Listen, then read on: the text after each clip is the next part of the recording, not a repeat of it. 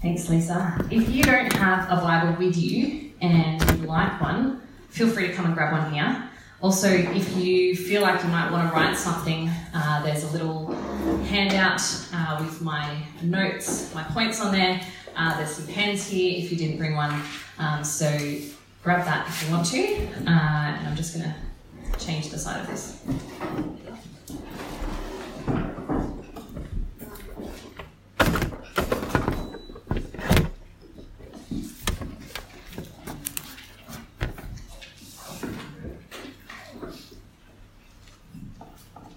Sorry, I should have sorted out the microphone before we started.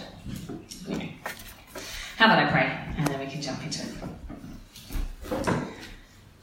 Our great Lord God, we thank you for the chance that we have to get together this afternoon, and Lord, we ask that now you would help us to focus on your word. Lord, I pray that you would speak through me, help me to speak your truths, and that you would take them and put them in each of our hearts. Help us to apply them to our lives. That we might love you more and know you better. Amen. Okay. Does God care about me? I wonder if you have ever asked that question. Maybe not out loud, maybe just in your head. Does God really care about me? You've got bills piling up from the house, from utilities, medical appointments, education fees. Money's really, really tight. Then there's a birthday approaching. How are you going to afford it? You wonder, does God care about me? A close friend is diagnosed with a terminal illness, and you're struggling with your own issues. You feel like you can't even support them the way that you'd really like to. And the bad news just keeps coming. First it's this, then there's that. And you wonder, does God care? Does he care about me? You turn on the news and Russia is still trying to invade the Ukraine, and there's flooding again, and there's another politician that's got allegations of abuse against them. You think there's so much going on in this world, so many big things, bigger than me, with all of that for God to look after. Does he really care about insignificant little me? I think it's a fair question, and it's a common question. Maybe you heard that our topic today was how to come to God with confidence, and maybe you thought, yeah, I want to go to that because I'm not actually confident that God always listens to me when I come to him. I don't know, how could God care about me when he's God of the whole world? Sometimes it's easy for us to feel like there's no point going to God, like our things are too small or too insignificant for him to care about.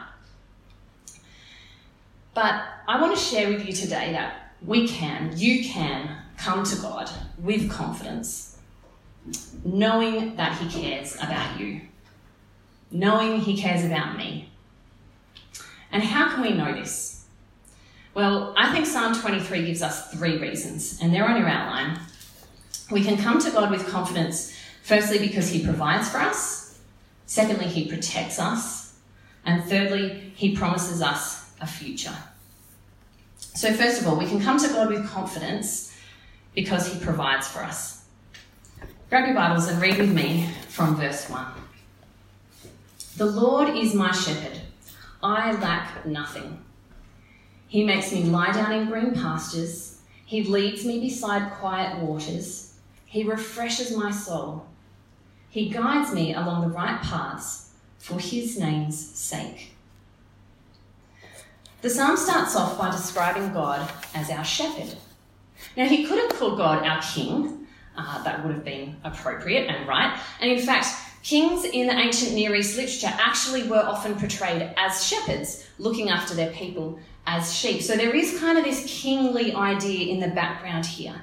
But shepherd, it's such a more personal term than a king who sits on his throne down there with his subjects. No, the shepherds lived with their sheep in the fields. They slept in the fields with the sheep, protecting them, being there with them, doing everything for them. They were the ones who led them, who fed them, who made sure that they were safe.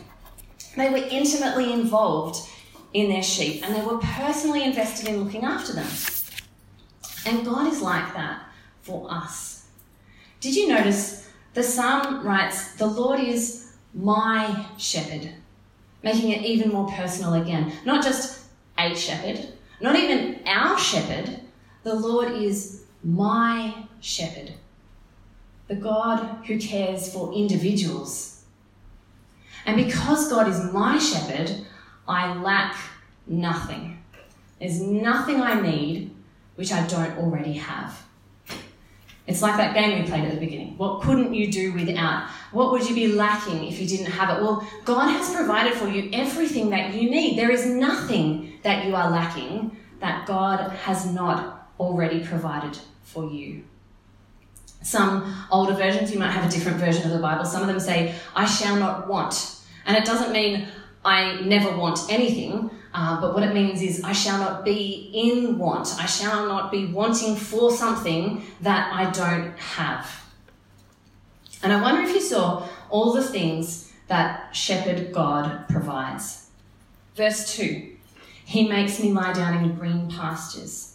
He leads me beside quiet waters." The idea is God provides nourishment and rest. He knows what is best for his flock, and he provides them. Verse 3, "He refreshes my soul. He guides me along the right paths." Here, God brings liveliness and vitality, and he doesn't leave his sheep to their own devices to find their own way. He personally leads them along the right paths. Or a different translation might say, paths of righteousness. It's not just that these are the correct paths for the sheep to go down. There's this moral idea. They're the right way because God is leading the sheep in obedience to himself. And why does he do all of this? Why does he provide for us? Verse 3 says, "For his name's sake." Now, what does that actually mean? Well, in Hebrew culture, your name revealed much about you to other people. I'm not sure if you noticed, but the psalm didn't start off saying, "God is my shepherd." Have a look again. It says, "The Lord is my shepherd."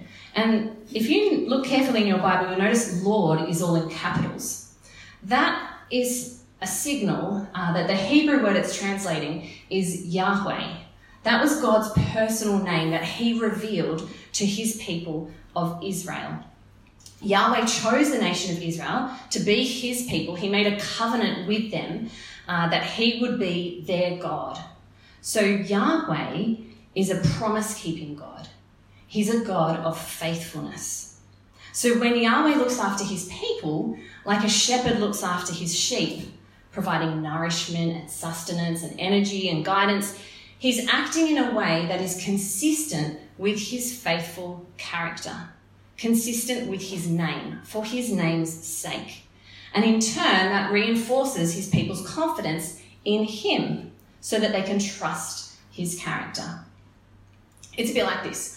I have a friend who's long-term fostering a little girl, basically adoption without it being called adoption. Pretty soon after this little girl started living with my friend, she started calling her Mummy. My friend was looking after this girl as though she was her own daughter, caring for her, providing for her needs, loving her. And so the name Mummy was perfectly appropriate for the little girl to call her.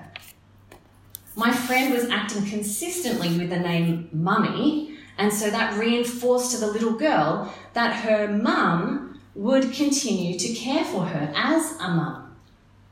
So in a similar way to that, when God provides for our needs, he's acting consistently with his faithful character, just like my friend was acting consistently with the character of being a mum.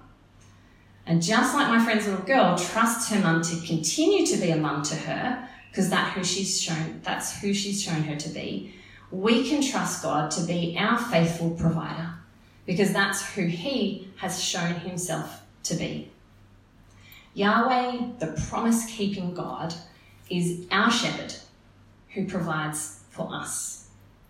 But you know, for us here today, God has provided even more richly than David knew as he wrote this psalm. Because not only does God provide for our physical needs, He's provided for all of our spiritual needs in Jesus. We've been reborn. We've been given new life in Jesus, even more than just the soul refreshment that this psalm speaks of.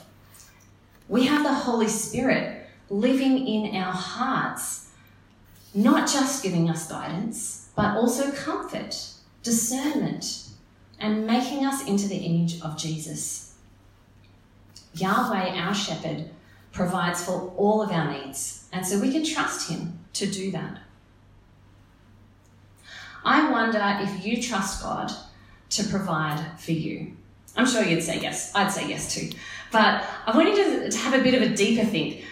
Do you live and make choices in a way that shows that you trust God to provide for you? When I think of God providing for me, the first thing that springs to mind is money. I think I find my security in knowing that we have savings. If we have a healthy savings account, we haven't been using it, we've been growing it, I'm feeling good, this is okay, if bad things happen, we're going to cope with it, it's all right. But if finances have been really tight and maybe we've had to dip into our savings and our savings are going down, I start to wonder how we're going to make ends meet and feed our family, which has never been anywhere near that bad, right? But that's where my mind goes. And I go, oh, how am I going to provide for my family? And I start to get all kind of worried and worked up. What about you? What is it for you that you find your security in? Maybe for you, it's in your bank balance. Do you feel the pressure that you need to work overtime so that you can keep that well-paying job so that you can provide for your family, but actually you're sacrificing time with your family in order to do that? Maybe you're reluctant to be generous in giving to God's work because that money is then not in your savings account and maybe you need that money. Or maybe you've taken on an extra job or extra days at work because you feel like you need the more income, but then when it gets to the end of the week, you're just so smashed and exhausted, you can't have the energy to get to church and meet with God's people. When our security is in our own ability to provide for ourselves, often we make decisions that prioritise other things, maybe things like money or work, over our relationship with God and our relationships with other people. But God provides for his people for all their needs. God has given you everything you need this far in life, and he will continue to provide for your needs. So trust him to provide, and then watch and see how he comes through for you. Because God is our provider. The second reason this psalm gives us to come to God with confidence is that God is our protector. Have a read with me from verse 4. Even though I walk through the darkest valley, I will fear no evil, for you are with me. Your rod and your staff, they comfort me. The darkest valley here is a Hebrew phrase that shows the most extreme darkness. It's like saying the shadowiest of shadows or the blackest of black. It's like the darkest times. And it doesn't say if we go through the darkest valley. It's not put as an option of what might happen. It's saying even though I go through the darkest valley, it's going to happen. You are going to face really hard times in your life. Maybe you haven't got there yet. Cheer up, they'll come. You're not going to miss out. This is something that's going to happen. But even in the middle of those terrible, dark periods, we don't need to fear. Did you see why? Because God is with us, protecting us. I wonder if you noticed the change in this verse. The first 3 verses, God's spoken of in third person. He provides for me, he cares for me, he leads me, he refreshes me, he guides me. Here, it's the second person. You are with me. It's like the psalmist is saying, God is so close to me, he's right here, and you know what, I'm going to talk to him right now. Yahweh, you are with me. Your rod, your staff, they comfort me. Now, I'm pretty sure you can guess what these shepherding tools, this rod and staff, why they would bring comfort to a sheep. Because they're what a shepherd would use to protect his sheep, to keep them safe, keep them on the right path, and keep them from danger from their enemies, right? So if a fox or a lion was going to try and attack the flock, attack the sheep, it was the shepherd's job actually to save the sheep, even if it put himself in danger.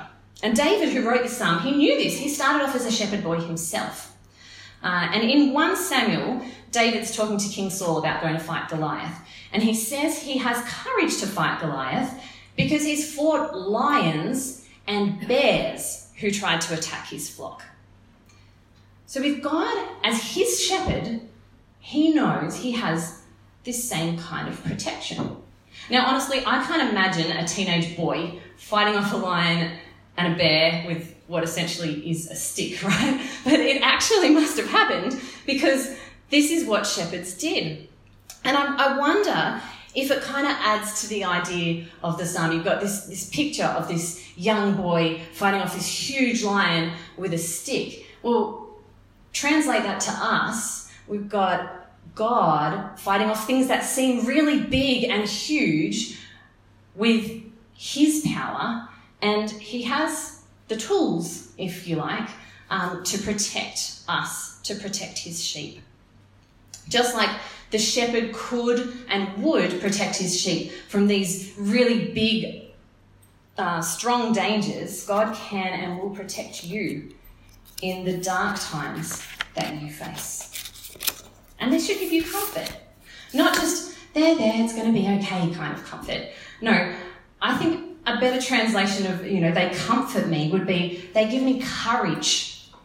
We have courage to keep going when we're dealing with really difficult things because we know that God is right here with us and he protects us. Most of you know that we live in the house at the back of the property there. It's way back from the road, and most times it's really nice because we have a fair bit of privacy. Most people don't even know that we live there. In lockdown, it was really nice. We had all this space the kids could use. But at night, when it's dark and you're that far back from the road and you don't have neighbours on either side, it can get a little scary. There was one night, a couple of years ago, Hans was out and it was raining and pitch black. The kids were in bed, it was getting late, and I heard the sound of footsteps outside on the gravel. And I thought, Hans is home. That's funny. Didn't hear the car. Oh, that's okay. Then there was no key in the door. And so I kind of went over to the window and just snuck a little look out the blind to just check that the car was there. And it wasn't. And I freaked out. And I'm like, who is walking around outside in the dark that I can't see? And I'm in here. Okay, so I brought the dog in to try and give me a little bit of comfort. If you know our dog, she's big, but she'd just lick someone if they came in the front door. She's not going to do anything really to protect me. I got on the phone to Hans and I was like, I think there's someone outside. Can you come home right now? Which he did. And once he was home, I felt much better. He walked around the property with the dog. He couldn't see anyone. There seemed to be no one there. I don't know if I imagined it. But I knew that I wasn't alone, that he was there, that he would protect me. He's bigger and stronger and braver than me. And I knew that he would protect me because he loves me. And we have that in God, don't we? He's bigger and stronger and more powerful than us and braver than us. And he's right here with us and he will protect us. And we know that because he loves us. But how does God actually protect us? Because we've already said this is not the sort of protection that God stops hard times from coming. It's not like he takes you out of a difficult situation and protects you from having to go through it. So what does God actually do to protect us? How are we protected by God when we go through really hard times? I think it's this. Your biggest enemies are Satan, sin, and death. They are the things that have the potential to ruin your life, to ruin your future, even to ruin your eternity. But those are the very things that Jesus defeated in his death and resurrection. And because he defeated them, your salvation is sure, and they ultimately have no power over you.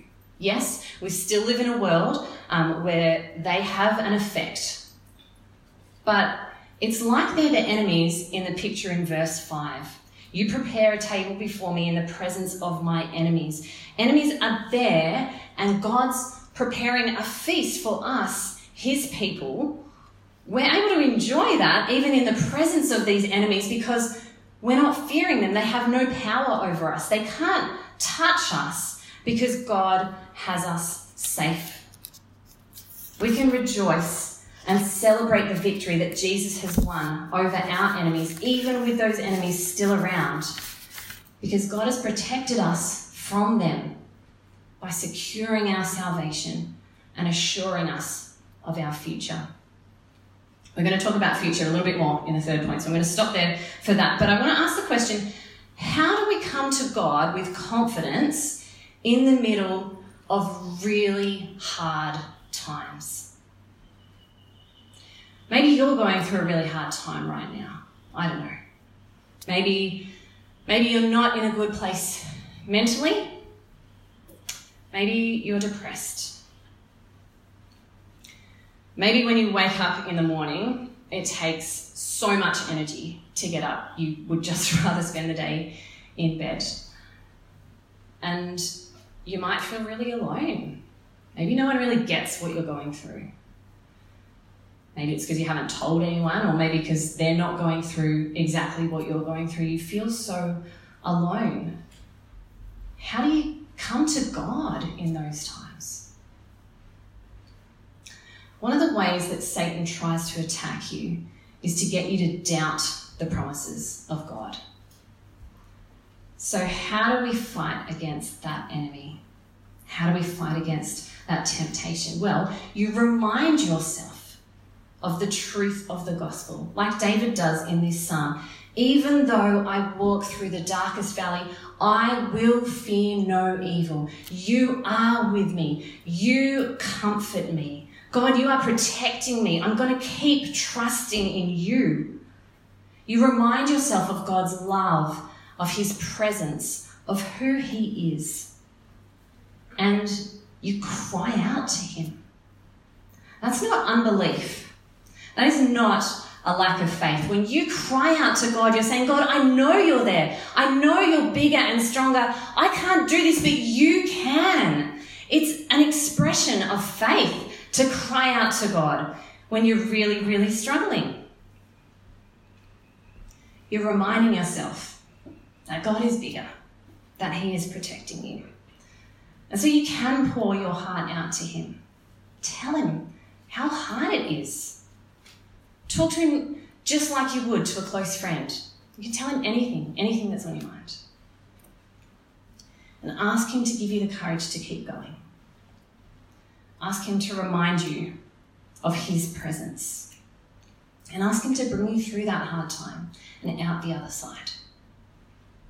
And keep doing it. It's not like we pray to God once and everything's fixed or easier, but knowing that God is with us in the hard times gives us courage to continue. And you know, when we pour out our hearts and our soul to Jesus about the effects of sin and evil in this broken world, we can have even more confidence than David did. Because in Jesus, what did God do? He stepped into our world. He experienced sickness and pain and suffering and injustice and betrayal and loneliness. He experienced maybe not exactly what you have gone through, but he has experienced the pain of this world. He knows what it's like. So when you cry out to him, he doesn't just listen, he understands. He can sympathize with you, and he walks alongside you guiding you and protecting you. So in your dark times, let me encourage you, cry out to Jesus. Remind yourself of the truth of his love and his presence. And remember that one day he will come back and put an end to it all. Which leads us to our third point. God gives us the promise of a future. Have a look at verse 6 with me. Surely your goodness and love will follow me all the days of my life, and I will dwell in the house of the Lord forever. Now the word love here, sometimes it's translated loving kindness. It's a word we've talked about a couple of times in different talks at Flourish. It's a Hebrew word, hesed, and it means a committed, steadfast love. It's the type of love that's shown within a covenant relationship, like marriage, and a special type of love that God shows for his people.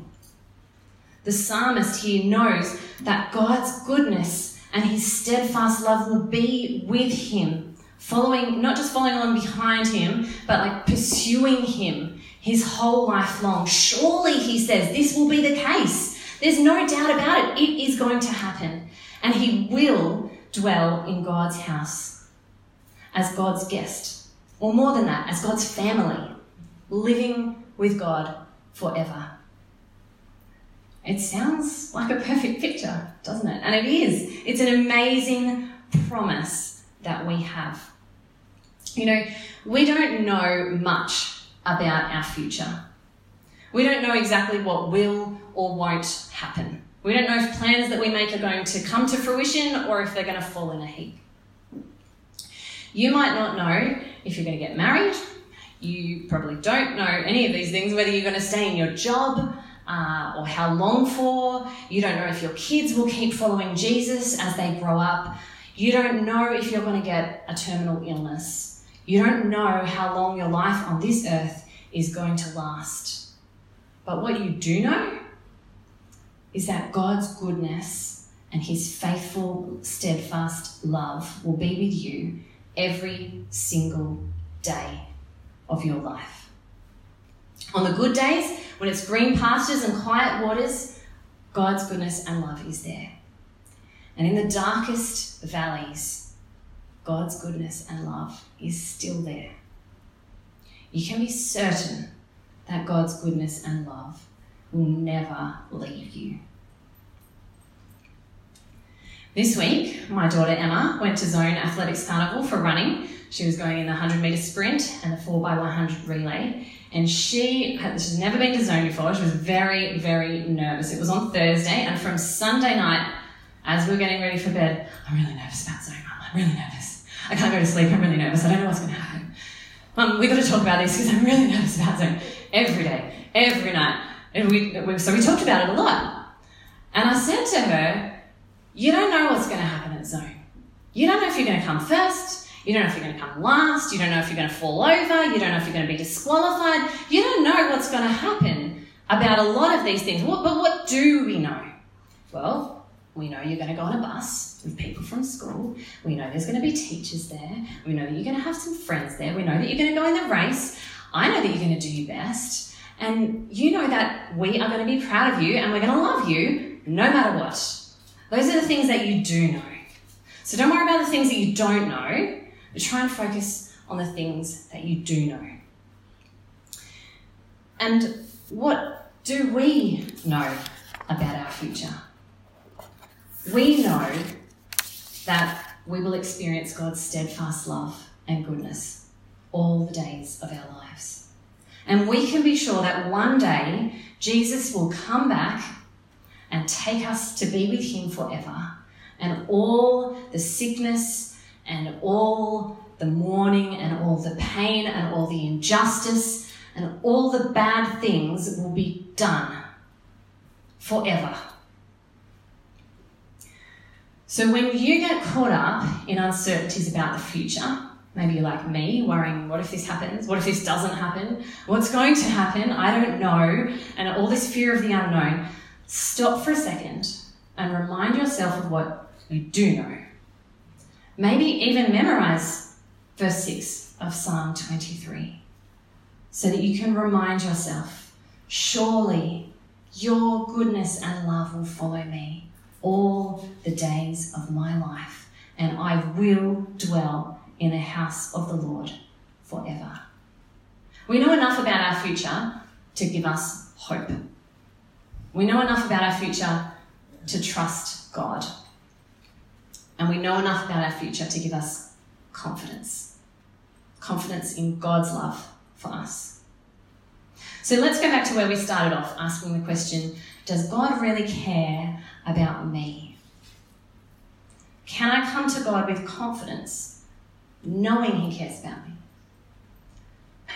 I hope that I've shown you that the answer is yes. You can come to God with confidence, knowing he cares about you in any situation that you're in, the good times and the hard times. You can know that God cares about you because he provides for you, and because he protects you, and because he gives you a promise of a future. God does care about you. So come to him with confidence. Let's pray. Lord God, Yahweh, our shepherd, please give us confidence in you.